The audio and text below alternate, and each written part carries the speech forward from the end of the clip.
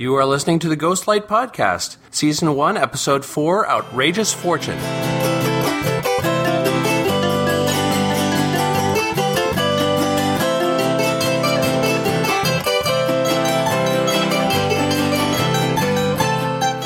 Hello and welcome everybody to another episode of the Ghostlight Podcast. I'm your expert, Paul Mackey, and joining me are the newbies. We've got Amy. Hello. And Ben. Hello. And my lovely wife, Darcy. Hello. All right, gang. Well, you may have noticed we didn't do an episode description at the very beginning. That's partially because I wanted to give you guys a heads up that we're probably going to need to, after this season is over, we're going to need to implement the 1-minute challenge instead of doing the episode descriptions from online. And the reason that really came to mind is because the descriptions online for this season are starting to kind of peter out. Someone did a real good job writing the first 3, and then they started to slack off a little bit. By the end of the first season, these last 3 are not great, and then there's no more descriptions after that for the next 2 seasons. So, are we talking about Amazon or Netflix? Because I went to Amazon for this episode, and they do still have fairly detailed descriptions for the episode on Amazon video streaming. Oh, okay. I'm not sure. I've got the description from IMDb. Oh, okay. That's where I've been going.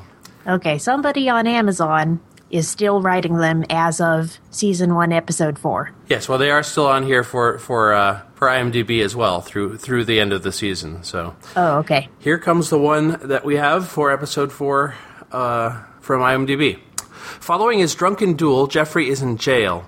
Ellen's young biker beau punishes those who offended the honor of her home.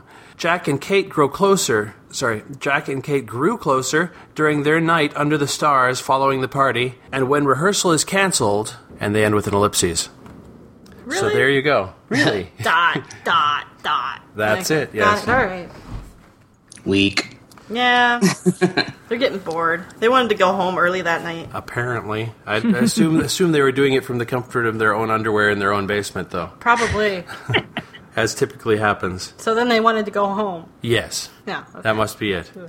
Okay, so in the cold open, a very short cold open, Ellen's domestic workers arrive to the remnants of the chaos at her home. And then we have the opening theme. Right. Well, real quick, I just want to say that every episode I dislike Ellen more and more. Yay! And it is slowly becoming hatred. And this cold open is, a prime example. Well, she's just kind of sitting, having her coffee, and saying, "Okay, guys, go in and deal." Right.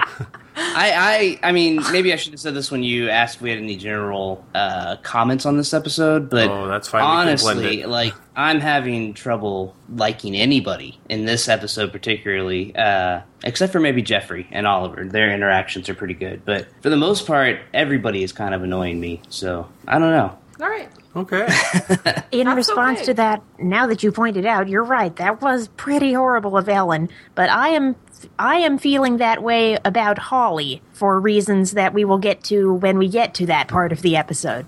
I do not like Holly anymore. Ellen is kind of not very nice, but I'm still holding out some hope for her, or I'm still interested in her at the very least, because there, at least in the past, was this love triangle thing going on with Jeffrey, Ellen, and Oliver.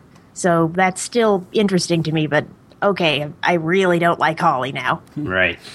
Yes, well, we'll be getting to Holly in a little while. Let's see, so following the opening music, we've got Darren Nichols entering, confronting Anna, and then Richard. He is outraged. This is an outrage. Hopefully nobody had that for a quote, because I just stole it. Oh well. And when Richard comes in, he tries to placate him and invites him off to breakfast, even despite the fact that Darren had what he called a crueler in the hospital. Yeah. Is that how you're supposed to say it? That might be how the Canadians say it, or that might be how Darren says it. I'm not sure. How do you spell it? Well, it's spelled, I think, traditionally it's Cruller. Yep, that's right. Okay. So, and I've always said cruller. I've always said cruller, too. And then there's also a debate on what a cruller is. I know that there's East Coast folks who think it's a stick-shaped thing, and then here in the Midwest, it's one of those French donuts that are all real ridgy. Yeah, I always kind of figured it was a French word, but You mean a curler? Because that's what I've always called them. Really? Yeah. That's interesting. Maybe that's just how they call them in the South. What's the West Coast status on crullers? I don't even know. I am so totally ignorant of all this. Oh my gosh! Let me Google image get search that this. lady a donut. Oh, it's a donut. I mean, I French just think curler. of all donuts as general donuts. We have a Dunkin' Donuts around here now. Maybe the next time I'm there, I should look more closely. Well, see, Dunkin' Donuts is the center. Dunkin' Donuts is the center of the cruller controversy on the East Coast because they did try to discontinue them for a while. And then basically the big issue is amongst people who have conflict over them is the stick shaped what we call a breakfast dunker, I think, here in the Midwest. That's what they're calling it. Long John? I believe that it's more like an old fashioned donut, but in a stick form. Yeah, it's cake. It's not raised. Oh, a donut stick. A donut stick, Donut stick. one of those. Yeah, that's what I call them too. And apparently, That's how I think of them. Apparently out east that's a cruller, but everywhere else what sometimes is called a French donut here as well is okay. Anyways, this is a tangent of all tangents on Hey, but it's about donuts, and I'm getting really hungry. yes, the Weight Watchers is kicking my butt too. Oh gosh, I hate it today. Okay. So Richard placates him somewhat and takes him off to breakfast. Following that, Frank and Cyril are getting released this morning, and they appear to be the last of the cast to go. But they say they're going to hold Jeffrey for observation. I like the cop there. Yeah. The jailer's pretty cool. He is I like him. awesome. He's really awesome. I wish I had written down his name and what other credits he's been his in. son is going to school to be a buffoon. A buffoon, indeed. He's studying buffoon. The buffoon. Did you say the buffoon? He said buffoon. Just Studying buffoon. Yeah, like studying clown. Yes. Or mime. Exactly. Well, we always say we're going to send Iris to clown college. Yeah, she dresses herself for it already. She does. We take pictures for her portfolio. Okay, so clearly after these two scenes, and then what Richard says later, but I mean after these two scenes, it's clear Richard called and said something because the cop doesn't directly say it directly, but early on Richard says, "I called the police earlier," and then when the cop says someone from the theater had called when he was talking to Anna, and that is why they're holding Jeffrey for observation. Oh, I thought they were just holding him for observation because he tried to stab someone with a prop sword. Well, I thought it was just a consequence of him acting like he was insane. Yeah, well, that was the root cause and what the cop cites. But he also mentions that someone called from the theater, and then he says, "Is he crazy?" Yeah, okay. And Anna has to fess up that sometimes. Well, he was at one time, is what she said. That's what they do say. Then next scene, we've got Jack and Kate have slept by the pond. Jack is not being terribly romantic, but Kate's still down for action and just wants to discuss it over breakfast. I have a question. Where are all the mosquitoes? I don't know. I don't know if there's a lot. I assume that Ontario has mosquitoes. I know that the bits that are near Minnesota definitely have lots of mosquitoes, so Yeah. not sure where the mosquitoes by that duck pond are. They managed to sleep all night without showing any welts. Mm-hmm. Back at the jail, the cop asks Jeffrey whether he's at risk of harming himself, and then they confiscate his belt and shoelaces. Except for the big lace up his back. They just leave that for his... Oh, I did not notice that. For his jerkin. Yeah. Yep. His jerkin has a giant lace up the back that they did not bother to check. His jerkin. Yeah, that's what it's called. That's what you call that is- vest-looking thing, apparently. Exactly. Yes. Gotcha. Not just something you do in prison when you're all alone. Oh. But I'll bump. And then Oliver and Jeffrey have some banter briefly. Sloane arrives at Ellen's house and sees the aftermath of the chaos while she's on the phone with Basil. Sloane, You know what I noticed is that Basil isn't in this episode. He's on the phone with a lot of people, but Sean Cullen does not make an appearance. Probably had a gig that week. Possibly, and it's also possibly due to budgetary restrictions. When he's needed on screen, they'll get him in and pay for it, but otherwise they can't necessarily always. Right. I know that other series that are on the Quadruple Z network here have noticed this about their own shows. Veronica Mars had a tendency to have a main cast that rotated out 3 or 4 characters every once. Basically they'd pick 3 characters and have them on screen that week, and then another week they'd focus on a different 3 characters and that sort of thing. So even though it was an ensemble cast, they just couldn't afford to have everybody on all the time. Interesting. So anyways, Sloane rejects Ellen sexually for sportsman reasons. Not sure if that's superstition or, they always say, don't do anything before the game, don't do anything before the big game, anything, etc. So I've always heard that. A Bull Durham reference. Yes, indeed. Could be. Yeah, so when are we going to get rid of Sloane? Because he's another one that's annoying me. I think not to be completely pessimistic. I think in my case, I'm not sure. Sloane himself is okay, but the performer is occasionally grating. Yeah, I think that may be it. It's just I agree. The acting style of that guy. Yeah, really, the character isn't so bad. You kind of feel sorry for him because you know that in the end he's just gonna get his heart broken because Ellen is such a big. Yeah, exactly. She did throw out the bartender from the pilot quite quickly. Yeah. So anyway, Sloane wants her to attend the race tonight, and Ellen reveals in a sort of offhand motion the fact that Jeffrey was responsible for the chaos. Right, just kind of like at the tail end when she realizes that when she actually kind of pays attention to Sloane for a second and what he's saying, and that she could use him for her own advantage. Oh, and by the way, it was Jeffrey. kind of that kind of attitude. Right. Did she do that to make him mad? Yeah, totally. Yeah, I think she confesses just that to Jeffrey later on when he questions her on it. Okay. I mean, because Jeffrey kind of does the same thing later too. Yeah, he does pass it down the chain to someone else to get punched in the face. But he deserved it. Well, there you go. Jeffrey spends some time in the cell puzzling out whether Oliver is a ghost or a figment. I liked that scene a lot. Yeah, this was too. the scene that I liked as well. This is when I was like, okay, people that I can get behind. Yes, absolutely my favorite scene of the episode. I've said before how I really like that aspect of the show a lot, and it was nice to see Jeffrey attempting to sort out his thoughts and assess the situation. It's an interesting insight that he does not want to be insane. Apparently, being once was enough, and he didn't like it and doesn't want to go back to it. Right. So that's an interesting thing to know and to keep in mind about Jeffrey. I did not know that before. And Jeffrey and Oliver kind of sort of still keep it ambiguous, although they both seem to be leaning toward the explanation that that Oliver really is a ghost. They both seem to be leaning strongly in that direction. But again, mostly because the alternative is Jeffrey's being crazy, which he really does not want. So it's kind of I still feel it's ambiguous for me, but whatever is going on, it's really very interesting.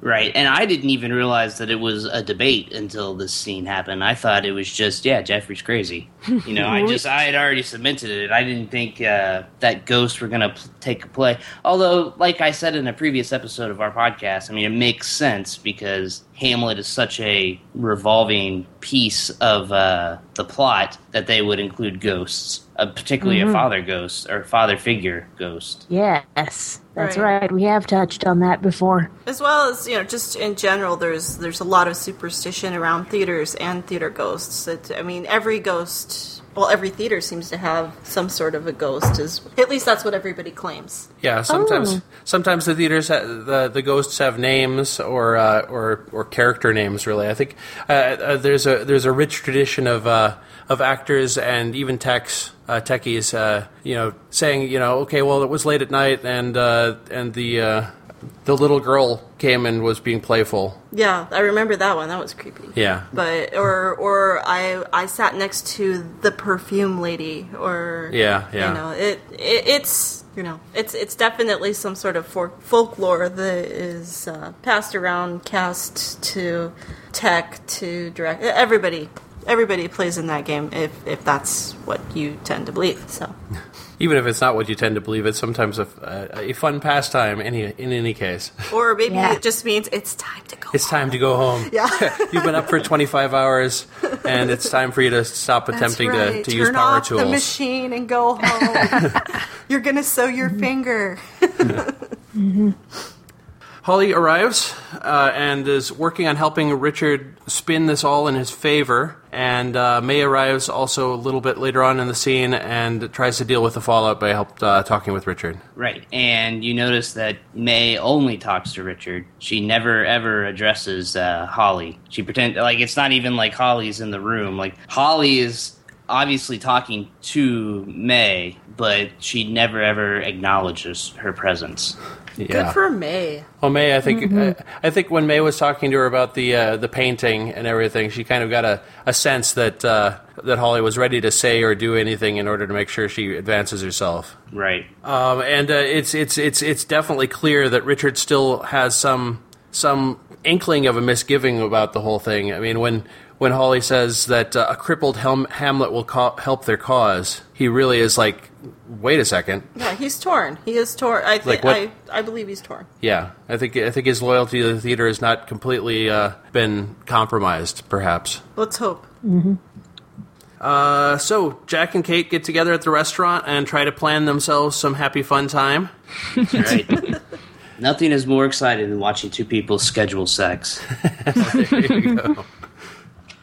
They're in the same play. You'd think they'd have the same schedule. Well, roughly. Right. Like he does say, there is there are certain things that are specialized to the different people. I mean, Kate is understudying a role, whereas Jack has major stage combat practice and things like that for scenes that she has nothing to do with. Ah, I see. Okay, I didn't know about the nuances there. So does that mean Kate is Claire's understudy as Ophelia? Did I catch that right?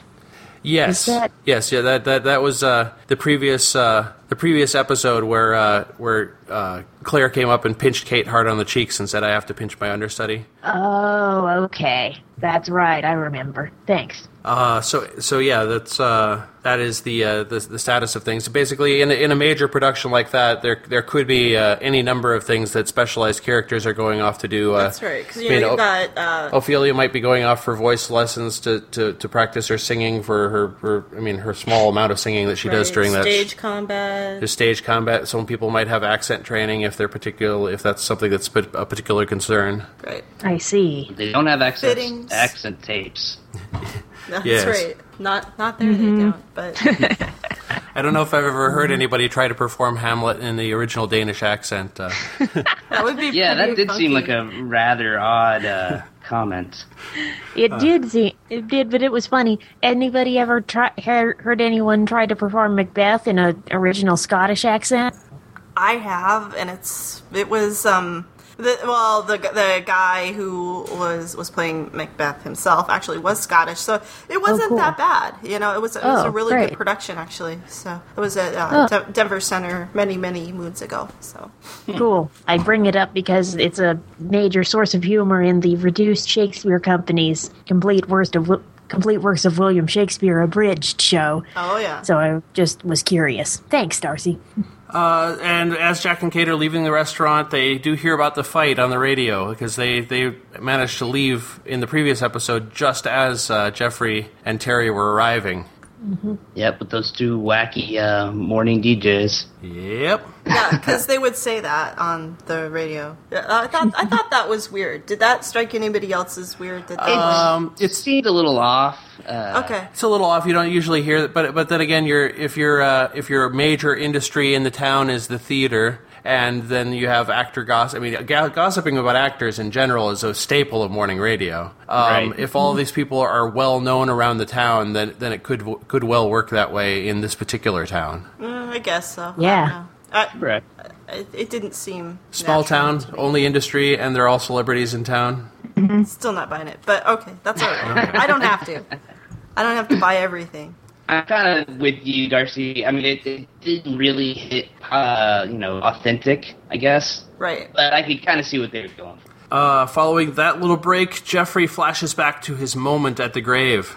And yeah, that was odd. And when that was really cool. Yeah, and then when he leapt in, he came back to reality in the cell. I don't know if you did the same thing, Amy or Darcy, but when the scene came on, did you check to make sure you didn't lose volume?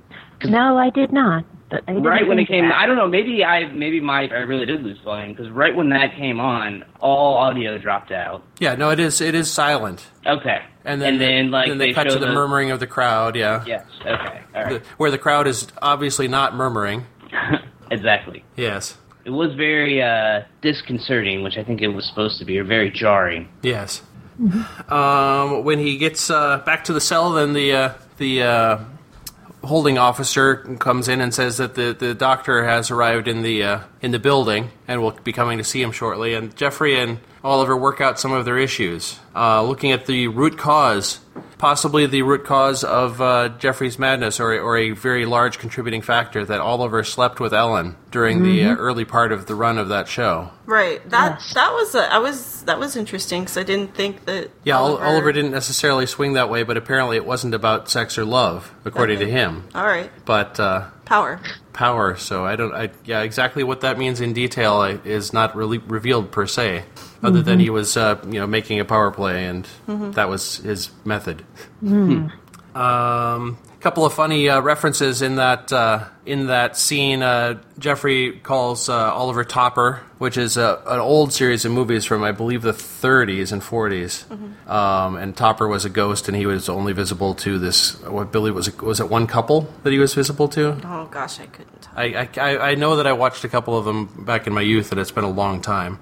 And then when the psychiatrist is going to be shown in, right before the psychiatrist is to be shown in, Jeffrey does say, "They're coming to take me away, ha ha ho ho he."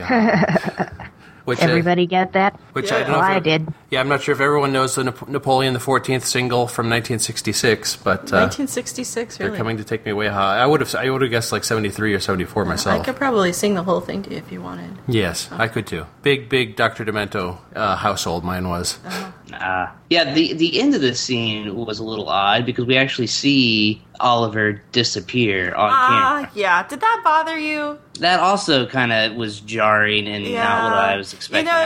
It reminded me. Yeah, I don't know if y'all used to watch the Flintstones when they had the kazoo. I know, it's like snap his fingers, he's gone. I'm like, they stole that from the Flintstones. Yeah. I liked it when they were doing it better, when they were just kind of like, he would turn around and he would be there or not be there. I kind of like that better than actually seeing him reappear or disappear. Exactly. You're right. I do like, it's cooler and more mysterious when he just is suddenly there. The disappearing, to me personally, I did not think of the Great Gazoo first. The first character I thought of was actually Q from Star Trek The Next Generation. Oh, yeah. But they're both similar positions. It gives the impression of some superhumanly powered being rather than just a run-of-the-mill ghost. And you're right. Yeah. But it's interesting. I mean, depending on how you choose to interpret the events, either Jeffrey is successfully able to suppress, or Oliver has chosen not to bother him for this particular episode. I mean, basically, Jeffrey tells him he wants him gone, and he goes. Right. Mm-hmm. This time he listens. That's right. This is the first time that Jeffrey has said, go away, and Oliver has actually gone away. Yeah. Jeffrey repeatedly told Oliver to shut up and go away during the interview scene, and he didn't. So that is a very interesting change there. And, I suppose it's open to interpretation. Are they getting closer because they're finally discussing their issues out in the open, or is Jeffrey regaining his grip? But, it's complete. I don't think there's any right answer. Right. Mm-hmm. And as luck would have it, the psychiatrist is a big fan, just as Jeffrey was hoping. Uh-huh. Yeah, so further fuel to the hypothesis that these people are somewhat locally famous. Yeah. Yeah, everyone in town keeps saying we love your shows. We were a big fan. We saw your the Mortimer brothers were big on that, and the psych was a big psychiatrist is a big fan. So let me ask you guys a question then. Mm-hmm. Does a town like this really exist? I mean, is this what Stratford is really like, or I've never been anywhere where theater is the predominant. The predominant cultural fixation. Yeah, I'm not sure what Stratford is actually like. I'm not sure how big Stratford is really. I don't know much about Stratford itself. Mm-mm. But I know that inside a theater, there's plenty. I mean, obviously, yes. That's everybody is going to talk the theater gossip and and Right. who said what and who did what, but not so much outside in the community as much. I mean, this is kind of almost seems like it's more of a reflection of American and Canadian obsession with celebrity culture. Perhaps. I don't know. I find it hard to believe because, even, I don't know, some of the smaller towns we've lived in, it's still not, I mean, the big fish in the small pond really aren't that big. Yeah. So. Right, and it's always just theater is a subculture within the greater... Exactly, Ben. I've never seen it where... And now, granted, in the pilot episode, they did kind of juxtapose that with the hockey game, and I kind of liked that because it made me feel like the town was more realistic or more than one-dimensional. Agreed. Mm-hmm. And maybe this is really how Stratford is, but I mean, I can't think of any town where theater is that dominant. I mean, of course, like the biggest ones are like New York or London or whatever. Of course, they're not going to be predominant because they're gigantic metropolises. But right. Although I don't know. It just struck me as odd. Even like Louisville, where I'm from, there is the Humana Festival, which is like a big, gigantic one-act play. Like if you make it in the Humana Festival as a playwright, then you're supposedly on your way to make it really big in the theater community. It's like your Sundance. Right. But in Louisville, believe me, that is a small, not small, but a subculture, especially compared to the college basketball team that's in town. Yes. Right. Exactly. I'm not even sure. I mean, I know that there's certain circles of culture. I suspect it always seems like the people who act like they're in the know in New York all know all of the various actors that are doing Broadway productions. But to some extent, that still reflects American celebrity culture. It's still a lot of big names that are coming in that have worked elsewhere on film or television. Right. Well, I'll put it this way. I want to meet a character in this show that doesn't like the theater. Besides Holly. I think that she's still wrapped up in that world. I think that she does like theater. If she's really producing a musical like she says she is, then she's got more interest than none. Right. I mean, like, you could argue that Richard doesn't like theater just because he doesn't like Shakespeare, but I think that both of them like the performance on stage. A performance on stage. I want to find somebody in this town that just doesn't like it at all. And I don't know, that would give it a little bit more dimension, I guess. Well, I guess the maid's husband didn't like the theater, as he said. Yeah. The actors were pigs, and I thought that was pretty funny. But yeah, I did notice there's a lot of actor hatred. I wonder what real actors. Well, I'm for real. Well, yeah. If you're, I think it's a little to the extreme on purpose. But I just wonder how an actual actor would feel. How actors are represented on this show. I don't know. I think if you talk to your typical, especially anybody who's working on the tech side of things that has to deal with actors, and sometimes even playwrights and directors who have a hard time getting the actors to do what they're looking for. Right. I think a lot of playwrights, especially, maybe have issues with actors that are like, okay, well, this is how I'm going to say it because this is what I feel like the character would say. Right. I don't know. I just feel like all actors are a diva joke has been told many, many times so far in the past 4 episodes. It's true, but it's also unfortunately, and I think the costumers get the worst of it. Okay. I really do. That and stage managers, we really do. And it's because we work one-on-one with them. Yeah. And it's a very close, intimate thing, But I know some actual actors who aren't like that. Yeah, but are they theater actors or are they film actors? That's my question. I know theater actors. Okay. I know theater actors that are, to my knowledge, not like that, and consider the crew just as part of the production as the actors are. There are some. I'll be honest. There are some. It just seems like it's very black and white. I understand that, and I can see that they do focus on that quite a bit. And yes, there are some very, very nice people out there that are actors and in the theater. Unfortunately, it just takes a couple bad apples to spoil the bunch. It really does. It really can affect how you feel about everyone. So next you have a scene with Holly talking to the board, and pretty much shoving that knife directly into May's back with her not being on site for it. And following that, we've got the rehearsals scene. Frank and Cyril are worrying over the repercussions of their arrest as they arrive. I just love those. Now, those guys, I love them. Don't you guys? They're just awesome. There's nothing. Yeah, they're great. Yeah, I love them too. They are some of the most lovable people on the show. You know, they kind of are. Every time they show up, they've got something funny to say, a funny comment to make, and they're just. They are bit players, but we don't, aside from this apparent criminal record, we don't know of anything bad they've done. Right, and they were probably very young and in love. Yeah, that's right. Yes. And then next up is Claire and Kate talking about Kate and Jack. I will pause for reaction. Grumble, grumble, grumble. Grumble, grumble. Yeah, what she said. Yes.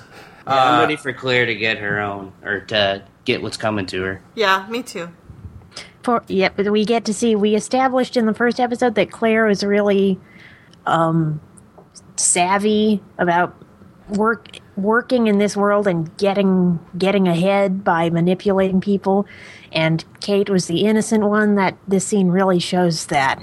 Right. Kate thinks, or maybe she's right, maybe she's wrong. Kate thinks she knows everything about the theater and thinks these are like ironclad, immutable laws.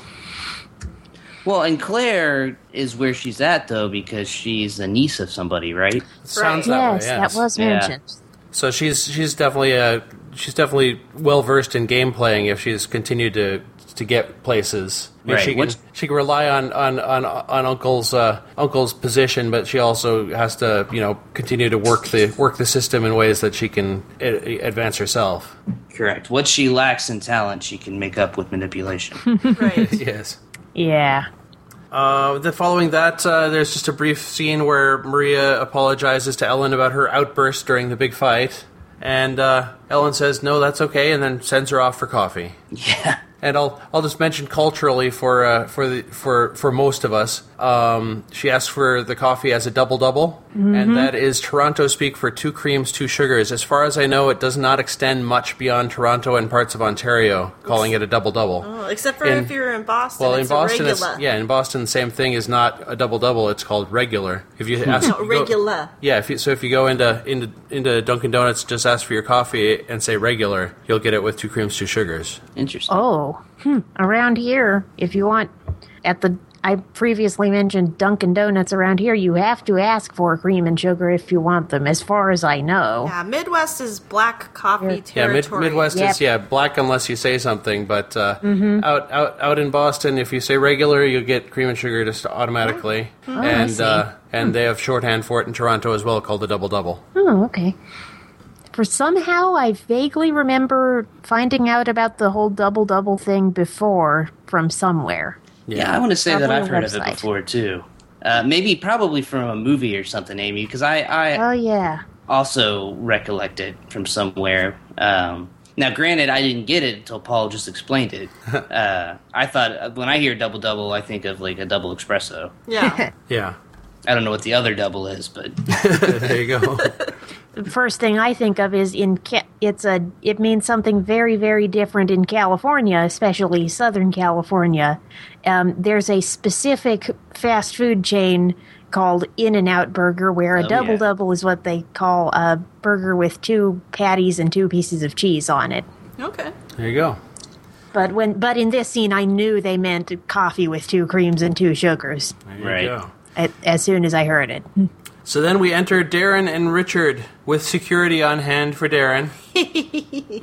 And after Darren struggles with going into the theater at all, they go in, and when the cast asks about the security, they all chuckle about it, and then Darren storms back out again.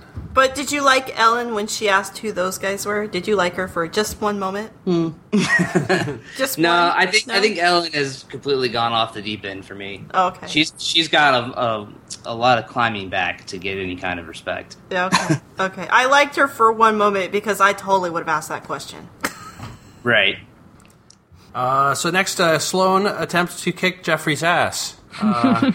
but pretty much just starts with his eye, and Jeffrey talks his way out of it. And apparently Sloane isn't much on kicking people's asses, because he gives Jeffrey the black eye, and then Sloane immediately goes, "Oh my gosh, my hand!" Apparently he didn't realize how much that would hurt to punch someone. As blowhardy as he seems to be, apparently isn't much with his fists normally. Well, that's his throttle hand. Exactly. Oh, yeah. Yeah, this scene I kind of was okay with. I kind of liked the scene, mainly because this really was a Jeffrey episode for me. Yeah. Like, every time he was on camera, I was with it. Yeah. And so even though Sloane is, the actor, is a little bit off, this scene kind of worked and gelled, and I like how Jeffrey was able to, I guess, reverse psychology him a little bit, and then name drop the other director right there at the end. Right, exactly. To send it on down the line. Pay that punch forward. That's right. My next note just has that Jack and Kate are taking advantage of having no rehearsal.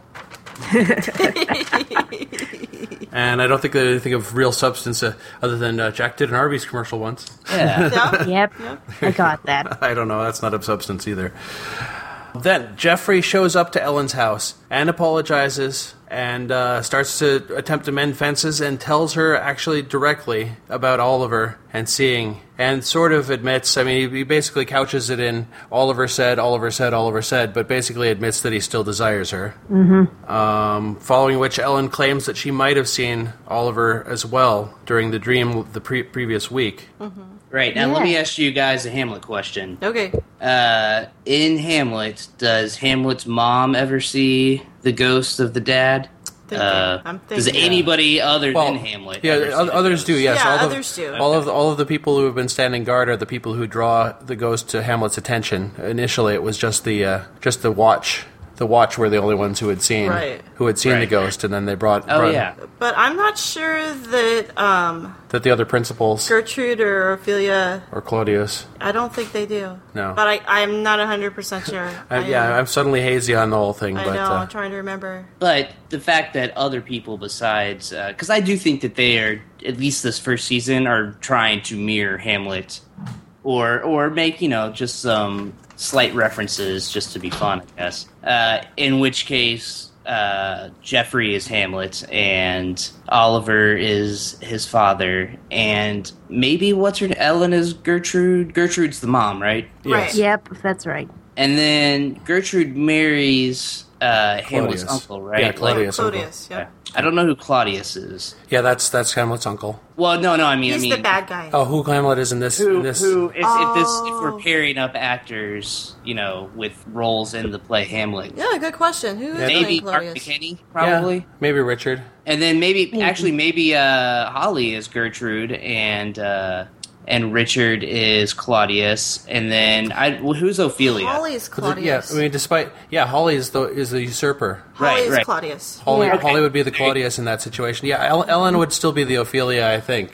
Right, and Ophelia is Hamlet's girlfriend in the play. Wife. Well, are they already married, or I know they're betrothed. Love interests. Oh, they're betrothed. Okay. And then she's in her wedding garb when she go. jumps into the river. Pond. Okay. Yeah. I know so then you're that's avoiding all finishing that sentence. All 5 principals, right? Yeah, and I think some people are kind of hybridized in their role or whatever, I mean, if you're going to make the analogy, but it works out fairly well. Yeah. Right. And the genders are switched for Claudius and Gertrude. Mm-hmm. Well done, though. Very good. Very good.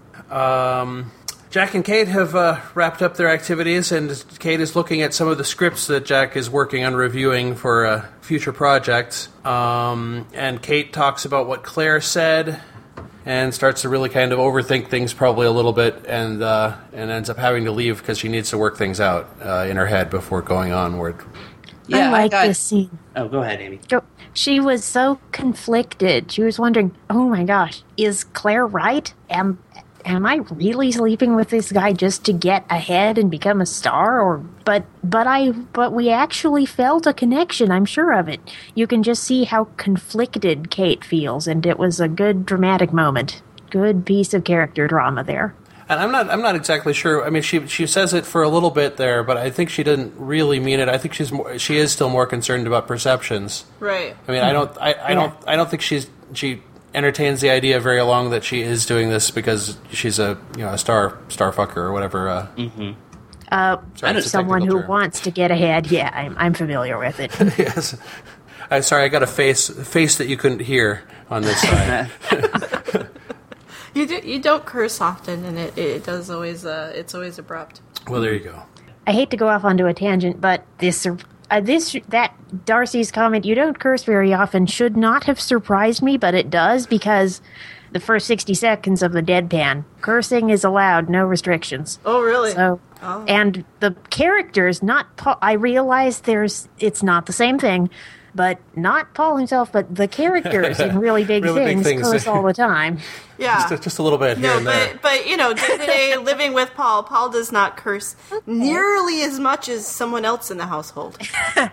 Fox. There's also, exactly. No, actually, Fox is like the police. Yeah, he's like, Mom. There's also a fairly foul-mouthed marmot that sort of sounded a bit like me. I may have been... Speaking marmot. through the foul-mouthed marmot. Oh, is that your alter ego? Really? No, not exactly. A costume for that? He was sending someone out on a murder mission. Oh, okay. We digress. Anyway. Yep, we digress. Yeah. So I mean, basically, to some extent, I think she might have said it somewhat in sort of almost a spiteful manner for a little tiny bit, but I think what she really is concerned about is everybody else going to think this? Is this exactly what's going to happen? Maybe, I don't know. I think she's still conflicted personally. Definitely conflicted, because that's one of those things. I kind of got the feeling also. She's a good girl, and that's not exactly how she wanted things to happen. So there you go. So I mean, I think this scene's probably included here, but like in the final act of this show, things really start to ramp up. I mean, you've got Kate having doubts about things, and now things really start moving. The next scene, Jeffrey arrives at the festival, promptly fires Darren. And I kind of like that scene because they seem to be on the same page, on the same level. Yeah, they seem to be almost friends, even though they're not. But they seem like they still had a good camaraderie between the two of them. Mm-hmm. Right. They hate each other, but they both know Darren doesn't want to be there. Richard knows, or Jeffrey, whoever it was. Yeah. Jeffrey. Yeah, Jeffrey knows. Is it Jeffrey? Jeffrey knows Darren doesn't want to be there, so they both want the same thing. Right. And it really comes through in that scene. Right. Awesome. And I think it gave their relationship a little bit more depth, like that we could see that there was a history behind them. And under different circumstances, they may have been friends. I don't know. I really like that scene a lot because it also made Darren not seem quite like an asshole. So Darren takes the firing pretty well, gathers up his Bosch poster, and moves out. He didn't really seem to have many personal effects in his office. He wasn't very committed. No. Mm-hmm. And after Darren leaves, Sloane takes care of putting him down on the pavement. I like that part. That was a funny moment. Yes. Especially paired with the earlier thing. As soon as Sloane says, Darren Nichols, okay. Here it comes. May tries to talk to Richard about Holly. Jeffrey comes in and announces that he's fired Darren and is taking over. And Richard doesn't take that real well. And May even doesn't really think it's a great thing. And as Jeffrey and May leave, Richard calls Holly, and Holly seems to be lapping it up. It seems to be great news to her. Mm-hmm. May tells Jeffrey about her fears that something is coming, that things are happening. And when Anna talks to her, says, I would have thought you'd be at the board meeting. So May is somewhat luckily able to make it up to that. Yeah. Yeah. Jeffrey announces the changes, that Darren is out and Jeffrey is into the cast. I liked that scene. Yay, Jeffrey, and yay, Richard. Yeah. Good for them. We get a re-mentioning of his snap thread metaphor. Mm-hmm. And then they launch right into rehearsal. That was good. I did like that scene as well. And I like that. When was the snap thread metaphor used before? That was the pilot right at the beginning when he at was his other... at the other theater. Interesting. So he's retelling stories. Sure. Just like just like Oliver was retelling stories, yeah. But he really is down to business. He pretty much gives the cast a minute or so to absorb that Darren is gone, and then jumps right into let's do a read through, a free read, I believe is what he called. Yep. Sit, stand, walk, dance, levitate. Kind of jumping in with an early quote, but I liked that. And I really I would love that. And I think that is the best approach to reading through a script. Let people stand or sit or walk around, maybe even practice their movement and blocking if they feel so inclined. Do whatever they want. I enthusiastically support this method. If I were an actor, I would love the opportunity to do that. It lets you it gives you a chance to not only read lines, but to express yourself. Yeah, through your movement, not just through the way you read the lines. Yeah, Go ahead, Paul. You can get that sense of your sense of your lines. You're working and learning and memorizing. You're learning other people's timing and starting to get that down. I believe that in many productions. While there is blocking starting to be introduced as you rehearse it, in many productions you do start with. You start with the table read at the very beginning, but then after that you do a lot of just running lines and starting to work in the blocking, as far as I understand things. Yeah, usually it depends on the director, but usually they have, just kind of the basics of it at least drawn out. That's generally speaking. There are some directors out there that are organic. Yeah. But I was actually probably one of the worst experiences I had was it was that guy in Nebraska. I'm not going to say his name, but at any rate, he tried to do it organically, and it was horrible. Nothing. You mean no blocking and? Yeah. They wrote it down after the fact. Oh, okay. But really, honestly, it was just like a lot of it didn't make sense, and people weren't where they needed to be, and it's got to be hell to light for. It was really hard. Actually, it was the lighting designer's thesis project too, and she was. Oh my god! This is a disaster. And then in her actual thesis that she wrote, she just wrote about what a horrible experience it was. It was like, well, at least you had a lot to write about. She's like, not to light a play. Well, she had to light it, but basically the way they did their blocking was everybody did what they were going to do, and then they sort of wrote it down as being this is what the blocking will be later on. Okay, right? Because it wasn't. It was supposed to be a collaborative thing, and I see it doesn't work. Generally speaking, it's a little bit too broad of a collaboration. Normally, you should have a director that's got at least a page of paper, if not a little model, and can say, okay, here's you speak with the lighting designer and plan it out and say, okay, here's where I want this scene to happen, so we're going to need a special here. Right. It doesn't necessarily have to be down to a T. Here's exactly where everyone is going to be, but you do at least start to plan it out ahead of time. A lot of directors use those little Lego guys. Yeah, minifigures. It's awesome. That is awesome. I know. That makes sense. I'd love a Richard III Lego minifigure. That's you use Harry Potter and stick something to his back. Okay, there you go. Yeah. That's good. Next, that is what we just did, and that's just what we did. Oh, we're near the end. Okay, so they launched their rehearsal. Holly is at the meeting, and May is at the meeting, and Holly is viciously coming after May, not letting her speak, announcing that there is a new executive director position that Richard will be in charge of that can do anything that he wants except for if the board says no. And, so they created a new position. Yes. Oh, I thought that basically she was saying that Richard now has May's position, but I guess she wouldn't have the actual power to do that, or the board wouldn't have the actual power to do that. No. Yeah, the board pretty much. It's created a new role. It sounds like with Holly's strong encouragement, they created a new role that basically wouldn't quite supersede May, but would be real close. May is still in charge of the board in theory, although Holly's definitely trying to work on that as well. But clearly, okay. Now here's a question. in this scene, as May starts to have issues, I didn't catch it the first time or the second time, but I was looking, is there any time that Holly could have poisoned May? Curious.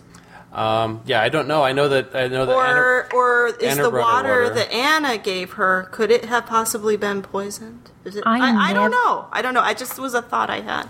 It's not an invalid thought, but my personal interpretation was she was so upset it induced a heart attack. Yeah. I mean, that's possible. But I like this theory about the poison because, again, that's a Hamlet reference, right? Right. Oh my gonk. Yeah, that's right. Mm-hmm. It is. But no, I can't think of any time when Holly got her, like, tea or something, at least in this episode. Right. And the episode closes with May collapsed on the chair. No, wait, that's wrong. At the beginning of that boardroom scene, Holly brings her a glass of water. But Holly also drinks the water, doesn't she? I'd have to rewatch it. But I did take note because she was flabbergasted and had to get water when she was talking to Jeffrey.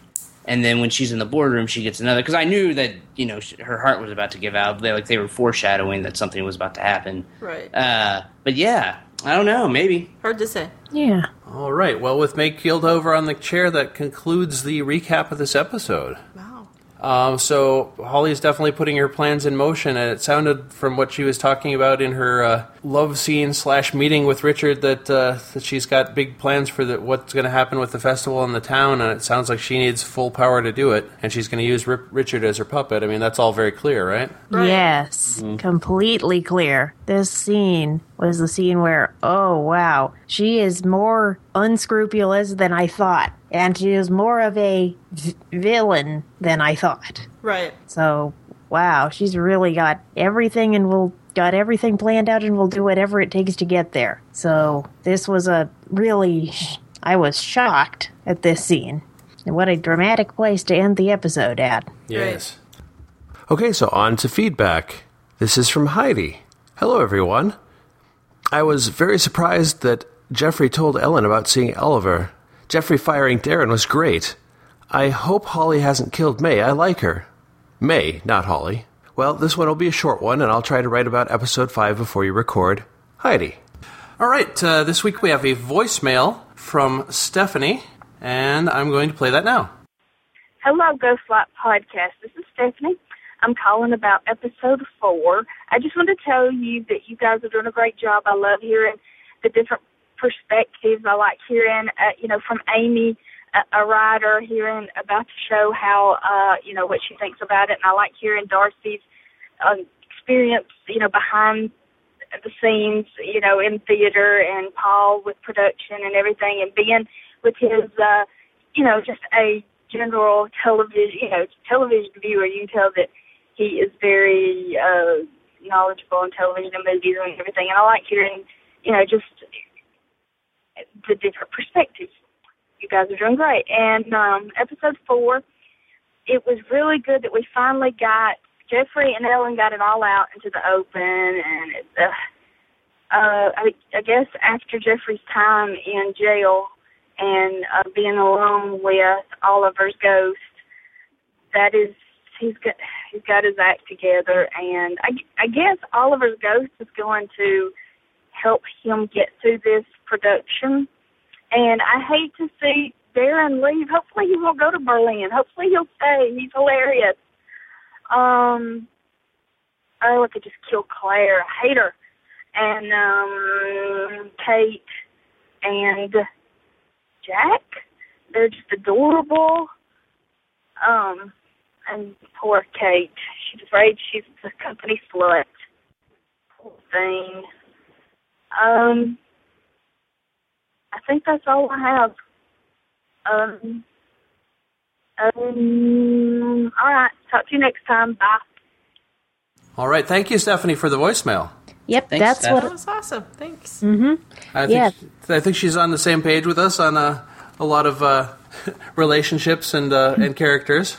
I do think that she did bring up an interesting approach, I guess, and that's the fact that she is kind of sad to see Darren leave. And when she said it, I kind of agree with her. I kind of like his antics because they're funny, you know, and like he is supposed to make your skin crawl a little bit. And I think he's a good comic relief character. And I think, unfortunately, I think that he is going to go to Berlin, and that'll be the end of him, at least for this season. He may come back later when they do a production of something else.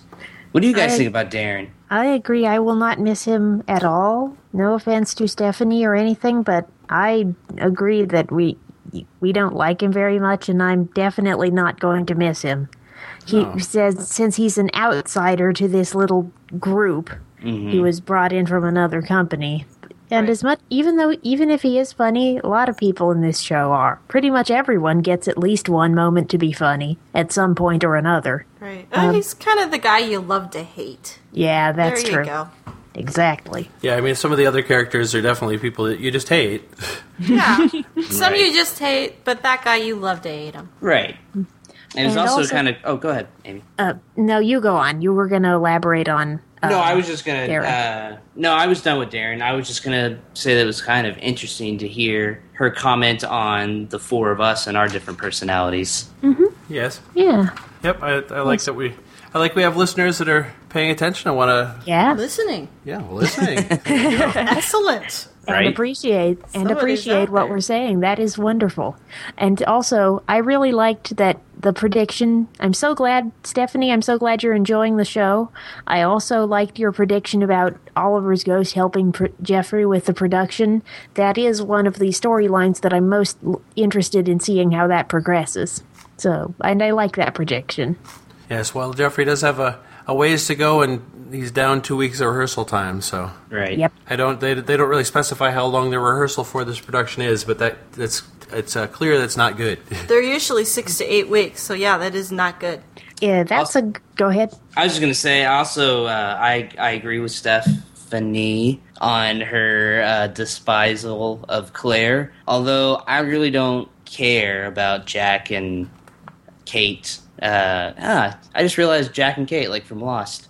But yeah, I mean, I don't really care one way or the other. I'm glad that someone finds them cute. I don't know. I do. I think it's sweet. Yeah. I'm waiting for the other shoe to drop. I don't know what that shoe is or where it's coming from or whose shoe it is, but I'm waiting. I'm just not really interested. Okay. I'd rather hear more about Jeffrey and Oliver. See, I think maybe that's, the writers are writing for right. both. That's not written for me. Right. Yeah. And I mean, Sloane's there for me, so it's all good.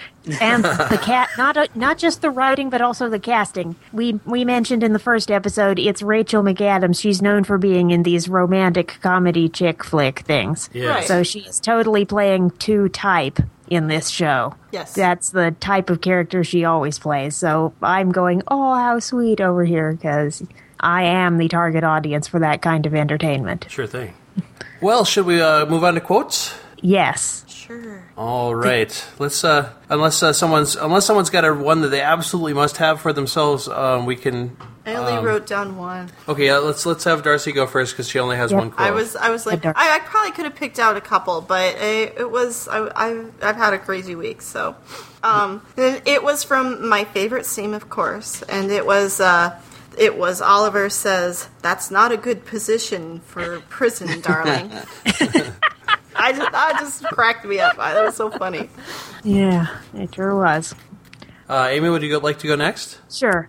To segue from what we were talking about, the loss of rehearsal time, here's one of my favorite quotes.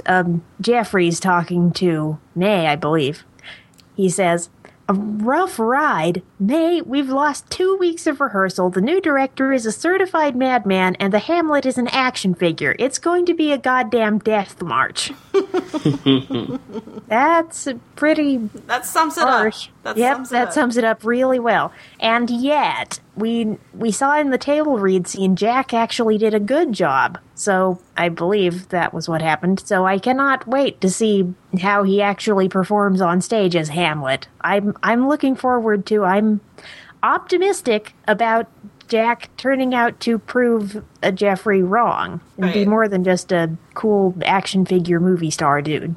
But it always takes a really good actor to play a bad actor, so we'll see what happens. There you go. One of the quotes that I picked up on was Richard talking to Darren after Darren confessed that he cried. And Richard says, well, everyone cries when they're stabbed. There's no shame in that. Which I just thought was kind of funny because, how often are we stabbed? Yeah, there you go.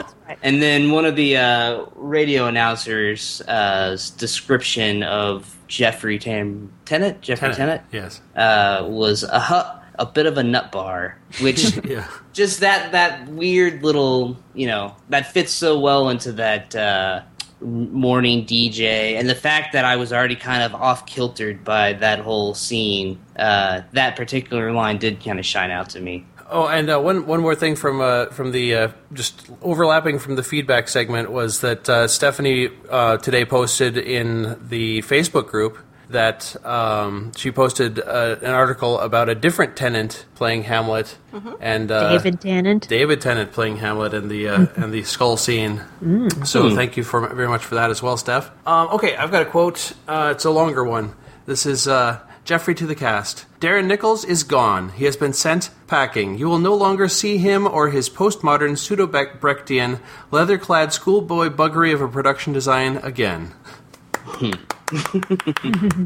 I like Yep. that one. Me too. And does anybody have any secondary quotes? Or I do. okay, There's a moment that made me giggle. In the scene toward the beginning with the police officer, detective guy, he says, I know what you actors are like. And Ellen says, oh, let's not get ugly. yes, And then Jeffrey's jibe against Sloane. I like him. He's gonna make a fine man one of these days. yes, Right? And did you notice when Jeffrey was muttering? He's like walking through the halls going into rehearsal. He's muttering something. yeah, Yeah. I wasn't. And it took me a little bit to figure out what it was, but it's the "what a piece of work is man" speech. Okay. Okay. I tried to figure it out too, and I didn't put much effort into figuring it out. But there it is. Thank you. You're very welcome. I did. Yeah, then my one other favorite quote that I have on here is, "Man, it's amazing we didn't screw last night." And that was another situation with the score being spot on. They had the score playing along, happy, carefree, and then suddenly when he says that, silence. That was pretty funny. If no one has any more quotes, we should move on to rate. Okay. All right, Amy, would you like to give your rating? Sure. It was pretty dramatic, and some of it was kind of hard to watch, but I went with, for this episode, I decided to go with 6 out of 10 paintings by Hitler. Somebody mentioned it in dialogue. Yeah. Nice. Like, I'm going to give it, because I really was kind of just annoyed by a lot of people in this episode, so I am going to go a little low. I'm going to give it 4 out of 10 inopportune fellatios. You win, Ben. You win. That was third on my list of possible ratings. Oh my I've God, it is. got Look, others. it's in the notes. That's funny. Yeah, I almost used it as a quote, but I decided I'd rather use it as my rating. Yeah, me too. And then I enjoyed this one. Boy, it was good, but I don't know. I'm still missing something. So, and it's hard to place what I'm not getting from this that I feel like I should be. But so I am going to give it 7 double doubles. Look, I have a question for you real quick, Darcy. Yeah. Do you feel like you're missing something from the show as a whole or from this particular episode? It's from this particular episode, because Right. there have been some episodes where it's just like, oh my gosh, this is just absolutely exactly spot on. I totally relate. I totally get this.